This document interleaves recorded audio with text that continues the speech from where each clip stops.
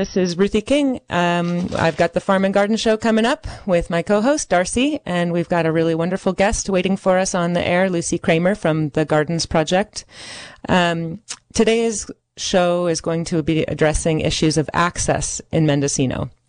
And the Farm and Garden Show listeners certainly aren't all landowners with abundant capital. I recognize that many people farming and gardening are scrapping it together, and some of the biggest challenges to farmers and gardeners are land access, access to food security, access to capital, and access to training. So we'd like to make some announcements before we get into our interview today, and I've got Darcy on the line to help me with announcements. Darcy, thanks for being here. Yeah, and a part of that access is access to getting a product. And there's an event called the Kitchen to Market Get the Edge on November 10th at the West Business Development Center in Fort Bragg. And it says here that they'll be covering kitchen to market licensing fees, certifications necessary to get started, the planning and production process, capitalization options, and contacts to help you get started, current and future industries, trends, creative marketing ideas, and more. The instructor will be Annie Menuzzo. She is a specialty food expert with over 30 years of experience in the food beverage industry, 20 of which were spent owning a wholesale bakery company. She has a broad network of professional associations in this exciting industry, along with trending hands-on expertise. And it seems like a really great opportunity for people to get their experience with production of food in a kitchen space and value-added products that come out of the kitchen. And the event is presented by the West Business Development Center. That is on November 10th, and it is free in Fort Bragg. And I believe it's going to be a Zoom workshop, so even if you're not in Fort Bragg, that sounds like a really great opportunity to learn about taking care. When maybe you have a passion for cooking, or you have a special recipe and you'd like to take it to the next level. So that's really great. We've got access to some training even in this time when we can't be gathering for workshops. And another opportunity for access to training is going to be hosted by Ecology Action for their famous 3-day workshop. So the 3-day workshop this year is going to be held over 3 consecutive Saturdays. That's November 7th, 14th, and 21st, also via Zoom. They'll be discussing topics ranging from seed starting, compost building, and harvesting, all the way to more technical fare like diet design and how it relates to garden planning. This workshop provides a strong introduction to the Grow Biointensive method of farming, which uses less water and less space than conventional gardening and farming, and results in higher yields and nutritive content.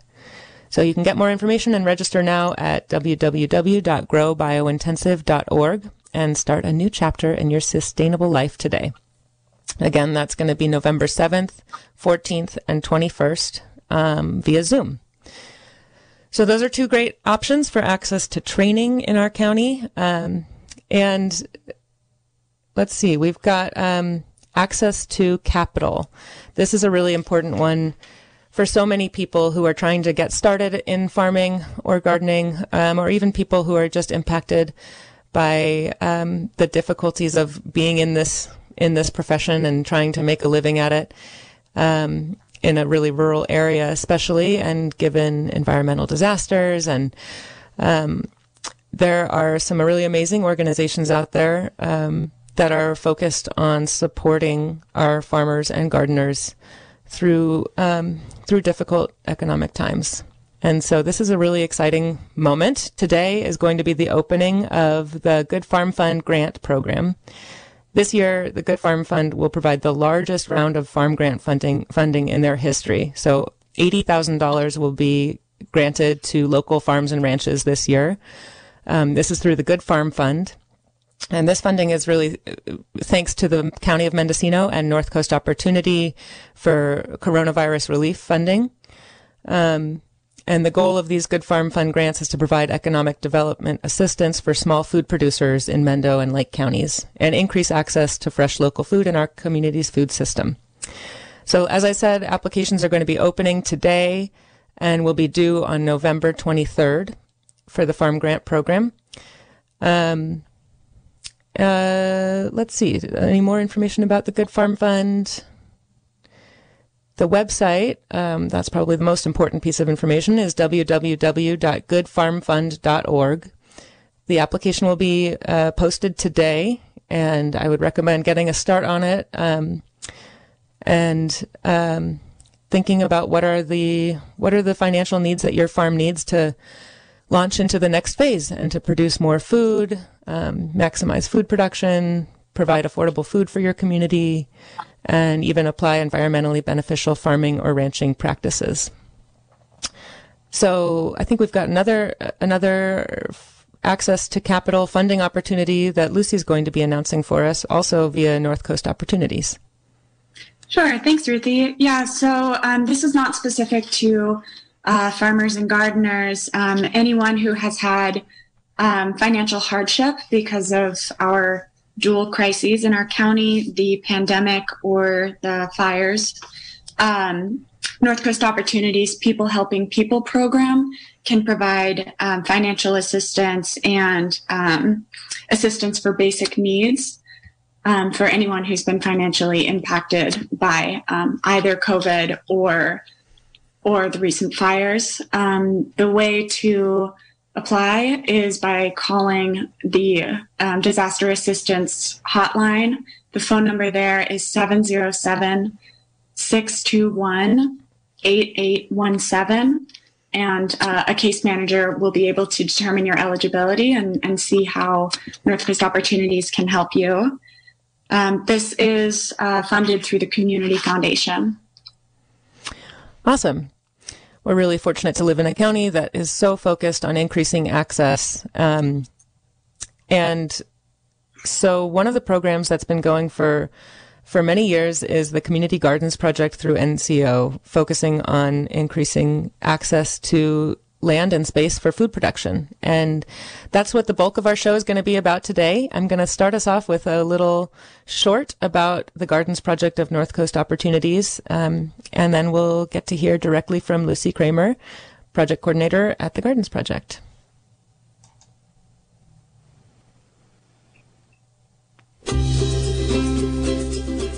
NCO Gardens Project builds community one garden at a time. Over the past 12 years, Gardens Project has successfully built 55 community gardens across Mendocino and Lake counties using a community ownership model. Every garden is community owned, community operated. Gardens Project is a program of North Coast Opportunities, a community action agency celebrating our 50th year of supporting healthier, more vibrant, and prosperous communities in Mendocino and Lake counties. Gardens Project partners with developers, nonprofits, agencies, private landowners, and local governments to develop underutilized land into publicly stewarded, food-producing green space. These gardens, in turn, improve the social, environmental, emotional, physical, occupational, spiritual, and intellectual health of the more than 3,500 community gardeners Gardens Project supports. In addition to these benefits, community gardens forge intergenerational and cross-cultural relationships. They provide space to build cultural capital through community organizing, creating spaces where neighbors engage with one another to build resiliency. Community gardens improve the safety of neighborhoods by creating public accountability over shared green space, forging spaces where community can claim ownership over their land and create neighborhood watches to keep undesirable crime at bay with reduced reliance on public services. My name is John Duffy, and I live at Autumn Leaves, and this is my garden.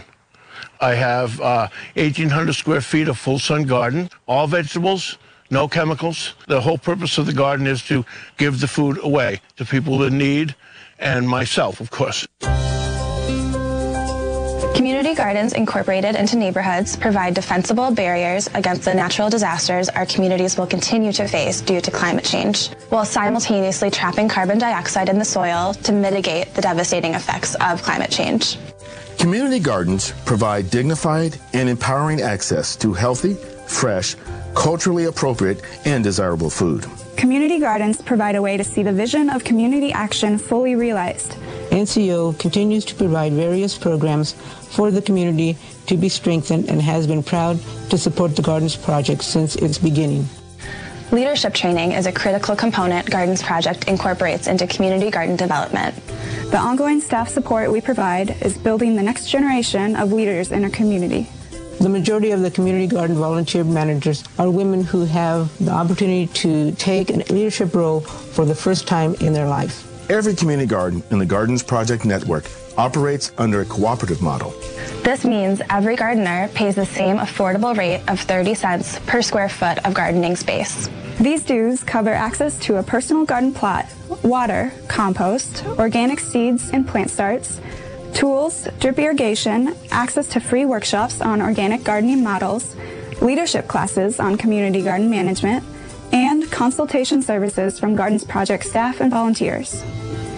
Every community gardener is invited to apply for a scholarship to cover their plot fee. This fund is made possible by generous community donors and from the sale of our bilingual cookbook. You can support the growth of community gardens by visiting our website, www.gardensproject.org.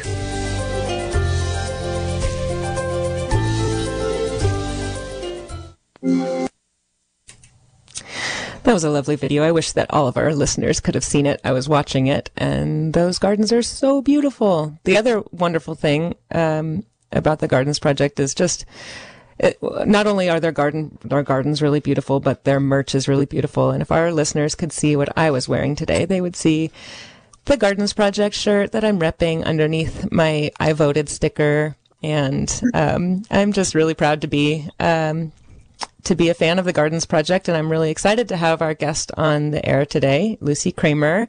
Welcome to the show. Thank you, Ruthie. I know I love that video too. We put a lot of thought into the image, but I do think that just the audio actually it holds well just with the audio as well. Oh, good. Yeah, and just a tiny correction from that video. So that was created in 2019, and most of the information in it is, of course, still accurate. We still operate as a cooperative of communally owned and operated community gardens. We still are providing leadership trainings and uplifting folks who maybe wouldn't have otherwise had the opportunity to be in a leadership role in the past. Still, of course, supporting food security. Most of the things in that video are accurate. The one inaccuracy is that it says that we have 55 community gardens. It was true at the time. Now I'm proud to say that we have 56 and a half, because we are building a brand new one in at Moose Lodge in Lake County. Wow. That's so many gardens. I know. I see a lot of gardens when I drive around Ukiah, but there are so many that are tucked into the little corners all around that city and all around the whole county. And yeah.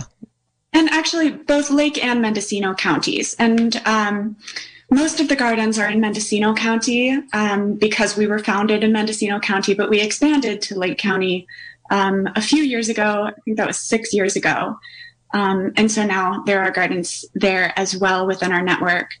And I'm sure that we'll get into this when we talk about how we provide equitable access to land and water, but our objective when we develop a new garden is always to foster that community ownership model, which, means autonomy. And so eventually, so we have kind of tiers of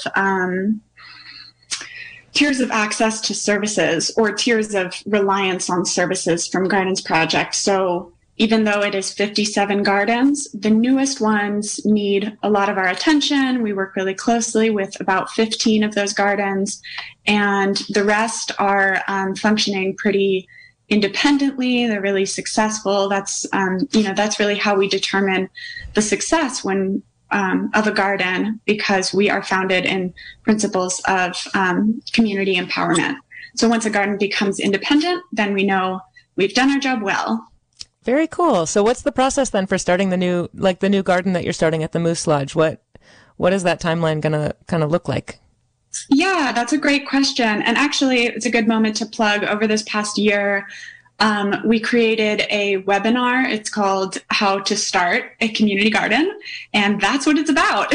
And and it's on our YouTube channel. But so the process of establishing a community garden, we take direction from the community itself. We're never going to come to a place and say, you all need a garden, and we're going to tell you exactly what you need. We can consult based on what we've seen as successes in other communities, but we really wait for folks to come to us and say, hey, we think that we have a good spot for a garden, or we think that we would benefit from a garden. Because we work for a community action agency, which our mission is to alleviate the root causes of poverty. We're most likely to develop a garden in an impoverished neighborhood, but also a neighborhood where, vulnerable populations live. And that can, look like a lot of things. We have veterans gardens, we have gardens in low-income neighborhoods. We have gardens where the majority of people are people of color or are non-English speakers.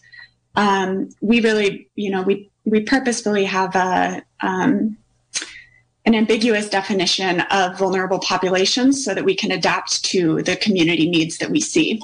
So anyway, usually how it works, so how it's working at Moose Lodge is that, Moose Lodge has acted as an evacuation center for years with, the fires that have plagued Lake County.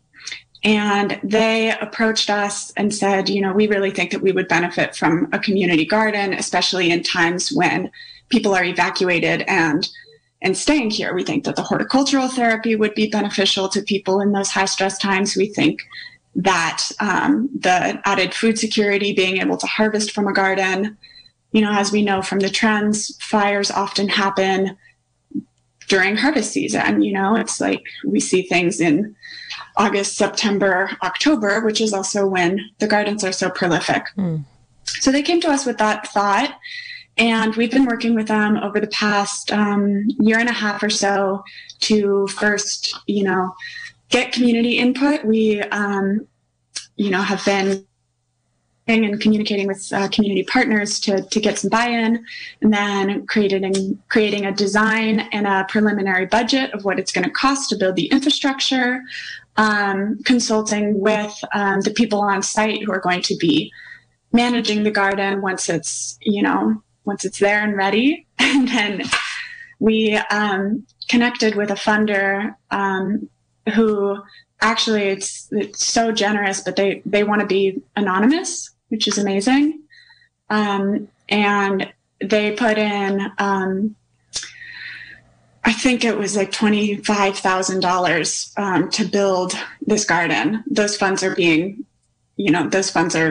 only being used to build up this garden. Wow. Then once the garden is built, it usually takes about 5 years for a garden to actually develop that autonomy. And it's through, leadership trainings and relationship building and resource mapping.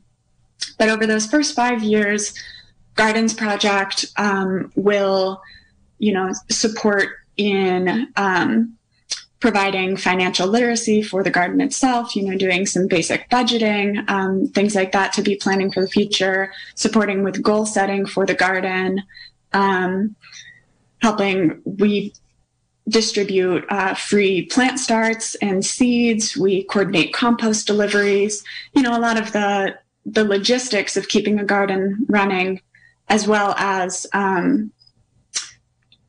providing consultation and leadership training. The work of managing a community garden is both, ensuring the biological success of the garden, that food keeps pumping out, but also often the trickier thing is the community organizing and ensuring that all of the gardeners within the garden, understand the expectations and feel happy and heard and see the impact of their work in the garden, and also get those direct benefits. Wow, that kind of holistic model for empowering the community to take it on over 5 years or so is so interesting and powerful, and I'm sure can be, used as a template in so many other fields. But I love that you guys, do a lot of the hard legwork of getting the funding and getting that initial infrastructure built up, but that empowering a community doesn't start with just an injection of money and then walking away. It sounds like you do a lot of support and training and helping the people who are there to take over the management, but not expecting them to just do it overnight, which makes a lot of sense to me. And I think we see in a lot of communities that sort of like there's a desire to help, and so people will throw money at it and kind of, say it's your job now to manage it well, and that expectation seems really unrealistic. So. Mm-hmm. Yeah, I agree. And also to an off-air point, a small conversation we were having prior to coming on air, a lot of gardens go through, ebbs and flows where a garden is really successful and prolific. And then, a few years down the line, it becomes a little bit forgotten. And I bring that up just to say that even those gardens that are that reach that independence and are operating autonomously, then if, a few years down the line, if they find that they need assistance again and want to come back, under our wing, that door is always open. And that happens occasionally. And often if a garden has been autonomous in the past, it takes less work to reestablish that autonomy. But I just want to point out that it's not like we abandon the gardens after they establish those good systems. Sure. Yeah. Yeah. And the Gardens Project has now been running for 13 years, I guess. That's if we heard the video, or maybe it's 12 years? 13 years now. Yeah, it was 2007 that it started. And so you've been working with the Gardens Project for a few years. Can you give us a little background on who you are and how you came to be working with the Gardens Project? Sure. Yeah, thanks. So, I've been with the Gardens Project for almost 3 years. I started as an AmeriCorps Vista. And my background, I've always been interested in food justice. Well, actually, I should say I started my interest in food systems through the lens of conservation. When I was in high school, I was president of my gardening club at my high school, and I had this incredible professor or teacher who he actually, I took an elective course with him on animal liberation, and he's a pretty righteous guy. And so at that time when I was 15 and 16, I became vegan, and I was really interested in conservation and having having a small carbon footprint from my diet and my dietary choices. And that kind of angle, those experiences kind of led me to fall backwards into understanding the human implications of the food system, how not only can animals be exploited and land be exploited and the climate be exploited, but also that people can be exploited, and that there are necessary changes to developing a just food system in our world. So I started through I'm vegan, so check that off the list. There's nothing else that I need to do. Maybe suggest that my friends become vegan as well. And then really took a more holistic look at the food system and what I wanted to see from the food system.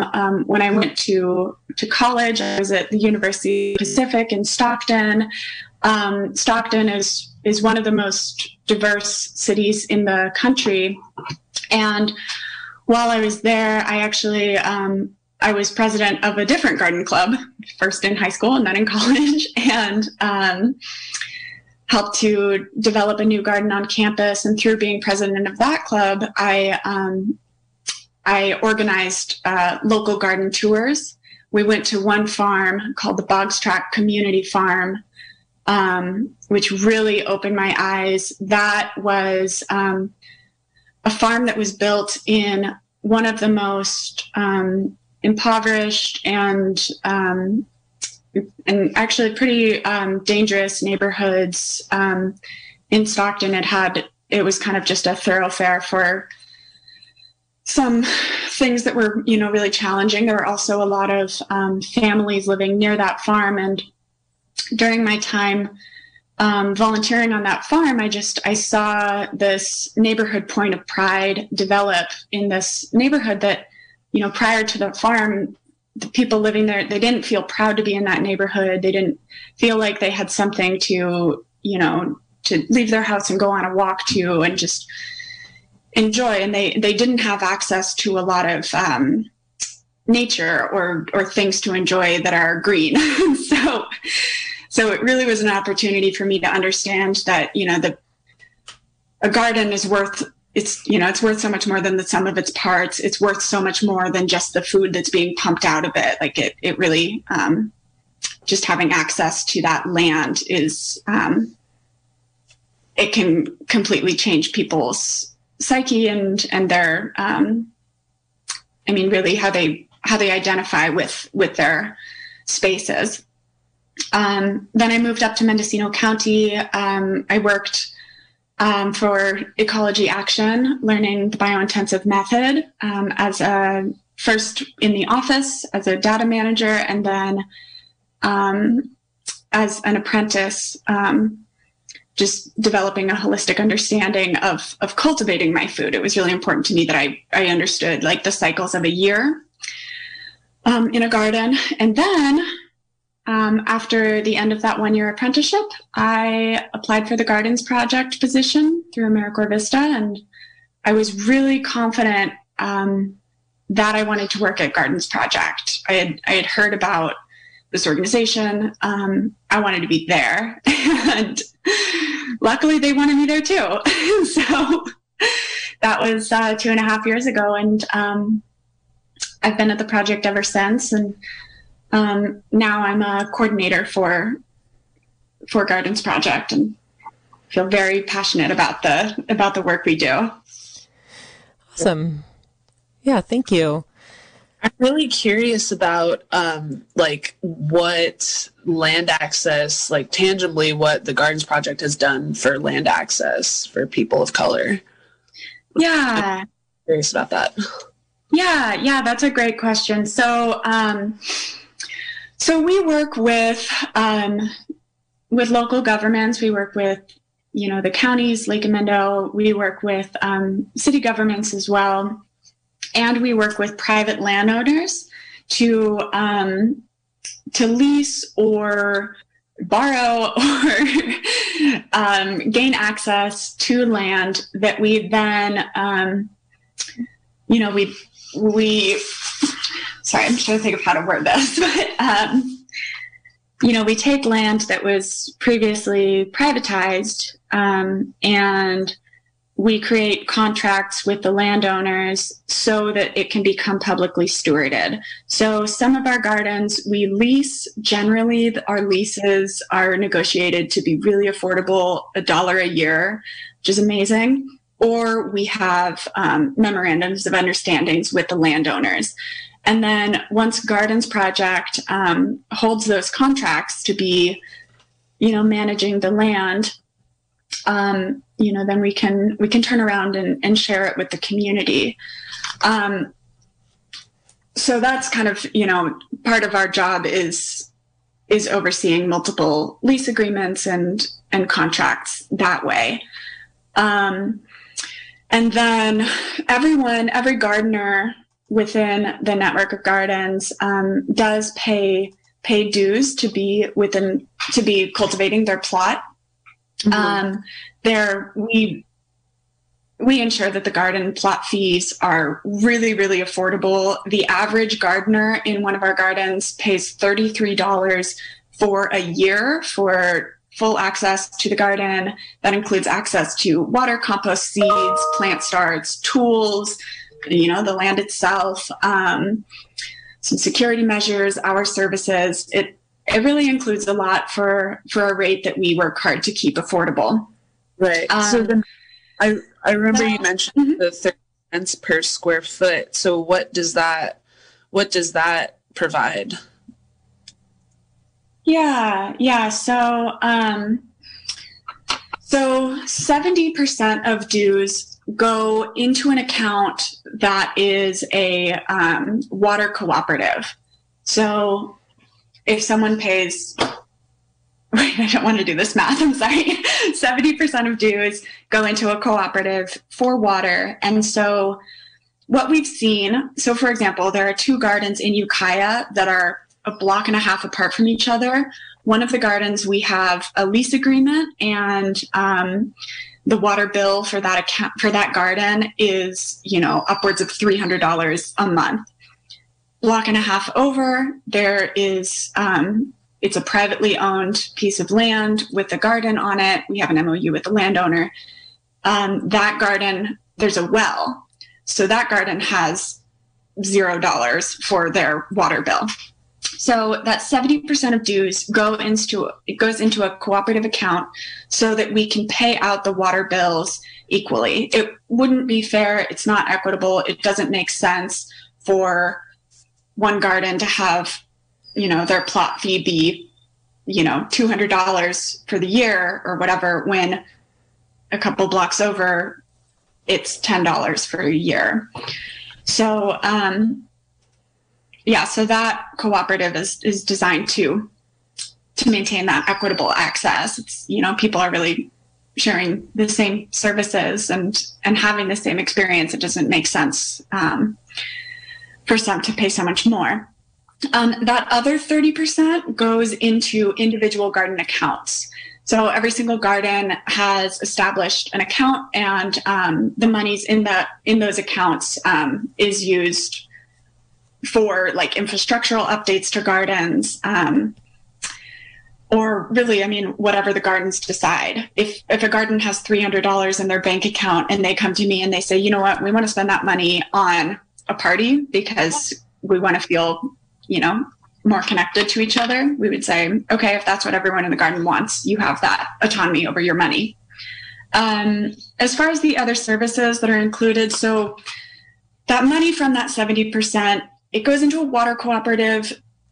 Basically, that's kind of all it covers for now. But by being in that cooperative, we also ensure access to plant start seeds, our staff services, our coordination of the compost delivery and other deliveries, and also our services with fundraising and grant seeking. Yeah, that makes a lot of sense, and especially finding a way to distribute the cost of water across the whole gardens project is a really wonderful way of making that equitable. I wanted to ask a little bit more about the population that you serve, and Darcy was asking this question as well, serving people of color. Mm-hmm. And I heard in the video a few references to these gardens giving people the ability to grow culturally appropriate food. And that was, it sort of, to me, triggered this realization that, so many of our farm workers are Latinx population, and with, our farm workers don't own land themselves, but that these gardens give them the opportunity to grow their own food, and particularly culturally appropriate food. So I'm hoping you can give us a little overview of the populations that the Gardens Project serves. Yeah, thank you. And I'm sorry, Darcy, I didn't mean to not answer that part of your question. So the majority of the gardeners within the community gardens are Latinx community members. The population of Ukiah is, I'm not going to remember this exactly, but it's something like 36% Latino. And within our gardens, it's nearly 70% Latino people cultivating the gardens. And one of the things that sort of just an anecdote, but one of the reasons why I'm so charmed by the gardens is every single garden has its own personality. gardenality, maybe. Aww. Anyway. Stop. Okay. Anyway, but one of the things that we see, especially in these gardens that are, that have so many Latino people in them, is that, you walk into the garden, and even if the gardeners aren't there, you can see their culture shining through in the crops that they choose to cultivate. So, if you go into the State Street Garden, which is more than 90% Latino people, it's all tomatillos and cilantro and tomatoes and corn and all the of nopales. these. I know that the nopales are enormous. Nopales. Yep, you can see those from far away. It's amazing. Yeah, and so what I've seen is that when people have access to land that they can choose what to grow, they cultivate crops that are culturally relevant to them, to their heritage. And that's not something that we dictate. We don't tell people, well, you should be growing this, that, or the other thing. People, of course, have their choice of what they grow. But that book that I was mentioning, again, off air, that book Black, White, and Green by Allison Hope Alcon, which is just an incredible narrative about the connections between race and the green economy. One of the things that the author outlines in that book is that very thing, that when people have the choice of what they can grow, that their heritage shines through. One of my friends is he is a Black farmer in the Central Valley. We were talking about our gardens together, and I was like, yeah, like I have beets and cabbage and like things that are relevant to my cultural heritage. My grandmother grew up as a cabbage farmer in Norway, and those are the things that she grew. And I didn't make a conscious choice of emulating my heritage there, but I did. And he was telling me, oh, like I'm growing black-eyed peas and collard greens. And I was like, oh my gosh, like what a cool moment of like neither of us intentionally growing these things that were so culturally relevant, and yet, here we are. And especially, in Mendocino County, there's limited access in the grocery stores to foods that are really culturally relevant to Latino people. And I mean, there is some access, but it's less accessible, and often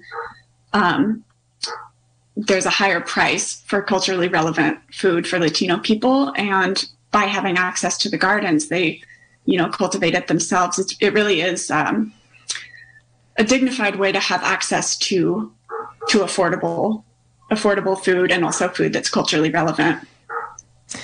Yeah. So access not only to land, it seems like that's an obvious benefit that the Gardens Project gives, access to land to people who aren't landowners. That is a really wonderful gift to give the community, but then the opportunity to grow food that is relevant, to grow food that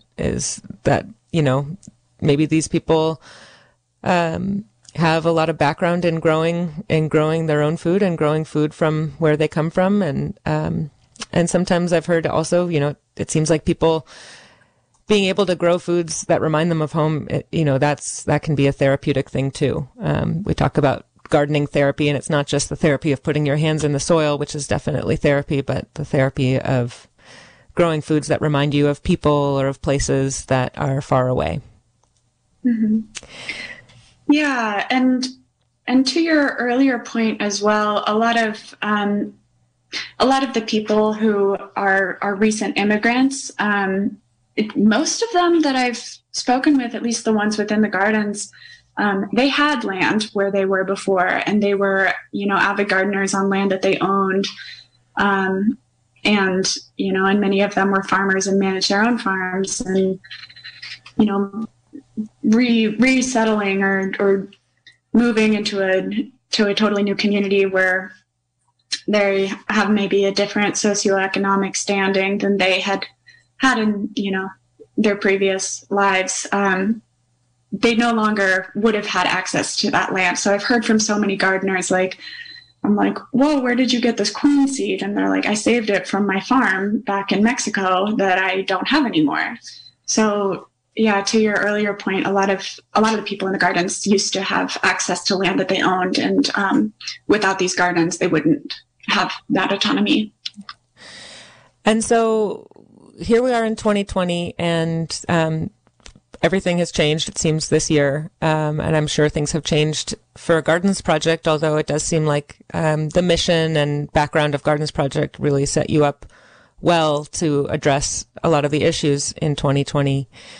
So tell us about how the beginning of the pandemic and earlier this year, how the Gardens Project sort of addressed that through Victory Gardens and that movement. And then we'll kind of move throughout the year and see how things have shifted for you and for gardeners as the pandemic went on. Yeah, thanks. One of the things this year has obviously posed so many challenges, but there are certainly some silver linings. And early on, one silver lining that we saw was increased motivation for people to be cultivating and growing food. And some of that was influenced by fear, but a lot of it was, some excitement just to develop a new skill. I mean, geez, like in March and April, everyone wanted a new hobby. A lot of people's new hobbies were gardening. So we really saw a resurgence in people wanting to learn to grow food, wanting access to the community gardens. So that was great. And it's, of course, something that we wanted to foster. When we, first learned about the shelter-in-place order in March, we did have questions about, these gardens, which we're seeing as something that's really important. It's important for people to continue to have access to the horticultural therapy that they enjoy in their gardens. It's important for people to continue to have access to their food. But we were really concerned about, but these are shared spaces. And, is it dangerous for us to keep the gardens open because, are people going to give each other COVID in the gardens? And, we did a lot of research, and at that time, there wasn't a lot of data on COVID. We weren't really sure. But after extensive research and a million conversations with different experts, different people managing parks departments and things like that, we decided that the gardens needed to stay open, and that we would have to have new procedures in place to keep them safe and to keep the gardeners safe. So we distributed disinfectants to all of the different gardens. We sent a letter out to everyone about, a new code of conduct for the garden, limiting the capacity of the garden. We said, no more than 5 people could be in the garden at a time, and 1 person could be in the tool shed at a time, 1 person in the greenhouse at a time, and disinfect all of your shared surfaces before and after use. This was prior to the awareness that masks were important. So later on, we updated our recommendations to include that everyone wear a mask in the gardens. And then what we found was that, people wanted our services more than ever. And so as part of our new Victory Garden response, we digitized our seed library. We for years maintained a free seed library in our office. The way that people have had access to it is they come to our office, they come inside, and they grab any seeds they want, or we visit the gardens and hand people seeds. That was something that wasn't really going to work this year, but people wanted the seeds more than ever. So we digitized that resource and ended up mailing packets of seeds to hundreds of people. We mailed out more than 2,000 packets of seeds. And then we did a similar thing with our plant starts. We didn't have an online order form, but we were distributing plant starts throughout the county as sort of a curbside pickup style. Those are all free. We distributed miniature gardens. They were half wine barrel gardens filled with soil and plant starts to seniors, to people who are most medically vulnerable to the pandemic, with the idea of bolstering, in a small way, bolstering their food security at their own home. So we dropped this off to people's homes. And then we published that webinar that I mentioned earlier on how to grow a community garden, because suddenly our phones were ringing off the hook. All of these different people were saying, we want a community garden. Like, we have this spot, we have all of this momentum. So many people wanted to build community gardens, and we didn't have the capacity to go out and build 25 new community gardens. And so we open source provided the resources so that people could build their own. And it sounds like an amazing response right off the bat. I know you were so busy in the first couple of months trying to figure out how to provide all the services and provide even more services than before, given the new situation. And as the pandemic progressed through this year, we have found that coronavirus is particularly hard hit in the communities with people of color. And so I'm looking at the numbers today of the total 1,176 cases in Mendocino County. 738 of those cases are in the Latinx population. And so we're finding that disproportionate effect in the communities that the Gardens Project also works with. And so can you talk about how the coronavirus has been impacting your gardeners, in specifically, in the Latinx population? Yeah. So, that's been really hard. We do have a good procedure in place so that people don't catch COVID in the gardens, but obviously we can't control things outside of the gardens, and we have had many of our gardeners have contracted COVID at this point. When they contract it, of course, they're on isolation order, so they're not allowed to come into the gardens. But a couple months ago, we learned that one of our gardeners did die from COVID. He was an elder with he was medically fragile, and he got it at work. He was a farm worker, which, really kind of reinforced our vision and mission that, what we're here doing is trying to address and change the food system. But that was something that it was shocking and devastating. And, we were in close communication with the family of that gardener and the other gardeners within that garden who had, of course, grown close with this person, were devastated, and they were scared. And so folks needed, kind of the space to talk about it. And we're able to do that with each other. And then his garden, his plot is being memorialized for the rest of this season. For the rest of the summer season, his garden was planted with flowers. And then come spring, we are going to develop an altar in that garden to remember him.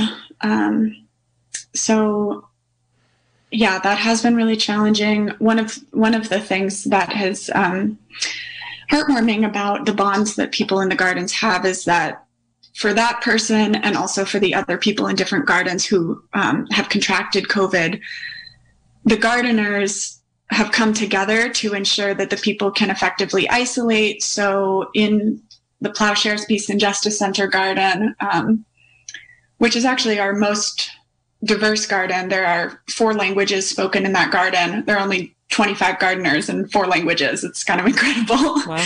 But anyway, two of the people in that garden contracted COVID, and the other gardeners came together to cultivate to harvest the food that was ready from their plots and delivered it to their door.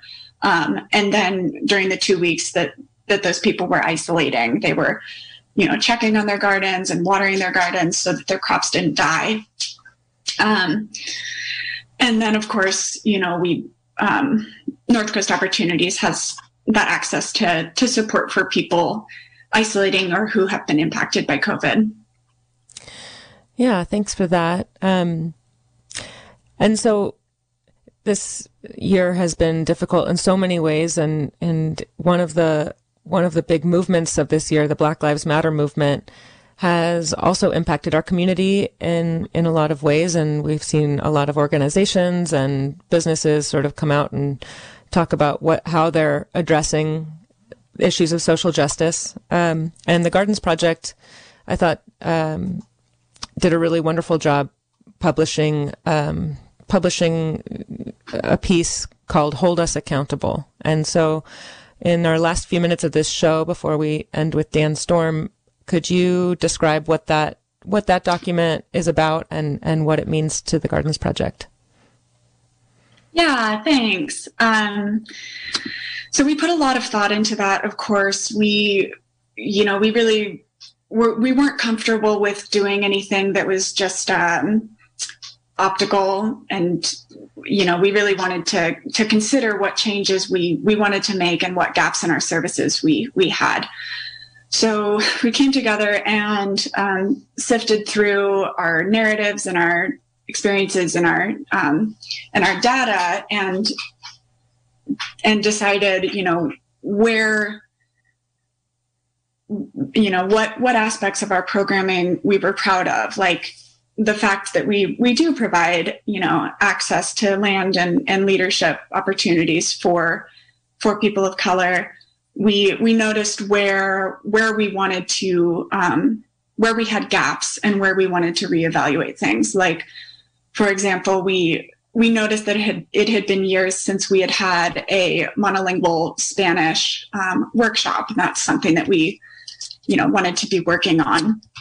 And also just, pledging that when we do have money, which our program doesn't have tons and tons of money, we're not throwing things around, but that we would prioritize investing any capital that we had into those gardens that are serving our BIPOC gardeners the most. We also noticed in going through that, all 56 gardens have volunteer management teams. These are just incredible people who devote so much of their time. And at first we said, okay, we think that the populations of the garden managers should reflect the greater population. And then we looked and we realized that 6 out of the 56 gardens had Black garden managers. And we're like, oh, well, we wouldn't want to if they actually reflected the community, we would have to fire people. I'm like, definitely not doing that. And so anyway, that was, somewhere where we noticed, like, actually it's something to celebrate that we have, more than half of the gardens are managed by women, and especially Latino women, that we had this prevalence of Black garden managers who were leaders in their community. And we felt really proud of that. The objective of this document is really to do what it says, for us to be held accountable, for us to remember the pledges that we're making, and to continue to move forward toward a more just and equitable food system through our platform. Nice. All right. If you'd like to see that, you can find it on the Gardens Project Facebook page, and I encourage you to do so. And we're going to end today's show with a video featuring Dan Storm. So this will be in memorial of Dan Storm. If anyone out there remembers Dan Storm, he's been a highlight in my experience in Mendocino County, and and he was a community gardener, assistant garden manager with the State Street Community Garden. And so we're going to hear Dan Storm about his experience in the community gardens. And thanks for tuning into the Farm and Garden Show. Thank you so much, Lucy and Darcy. And we'll talk with you next month. Great. Thank you both so much.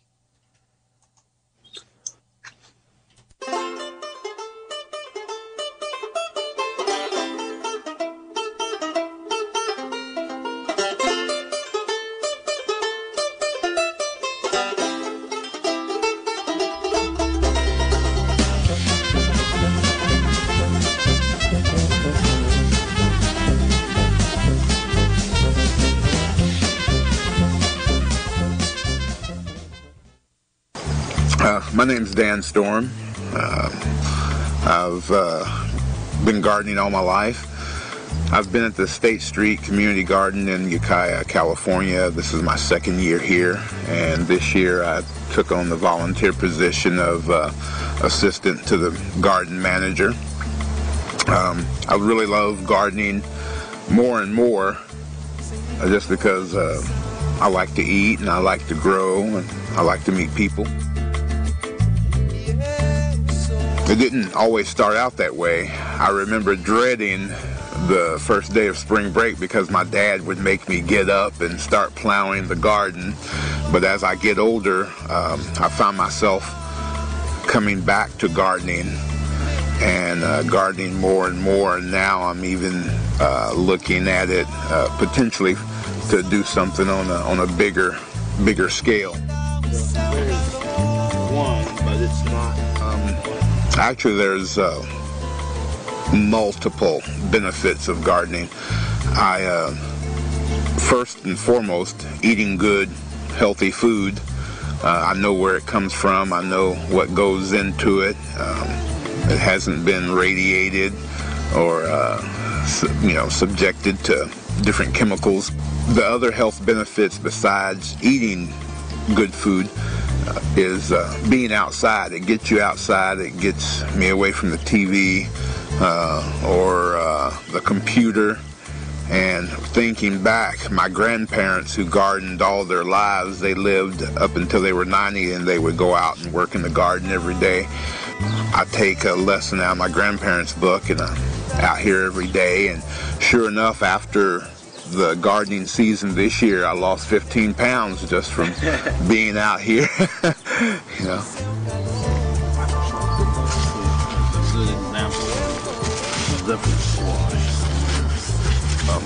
And as far as water management, yeah, we are in a drought situation, but for whatever my daily allotment of water would be, I try to use it just in the garden. I don't use that much myself per se.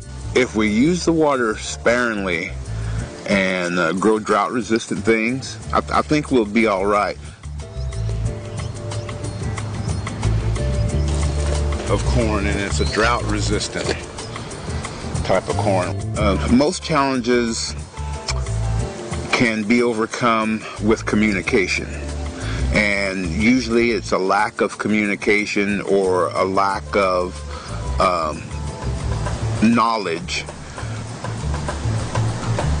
People grow up with an idea of, oh, this is the way it's supposed to garden. This is the way my parents garden or my grandparents garden. And yes, and they probably did have plentiful water at the time.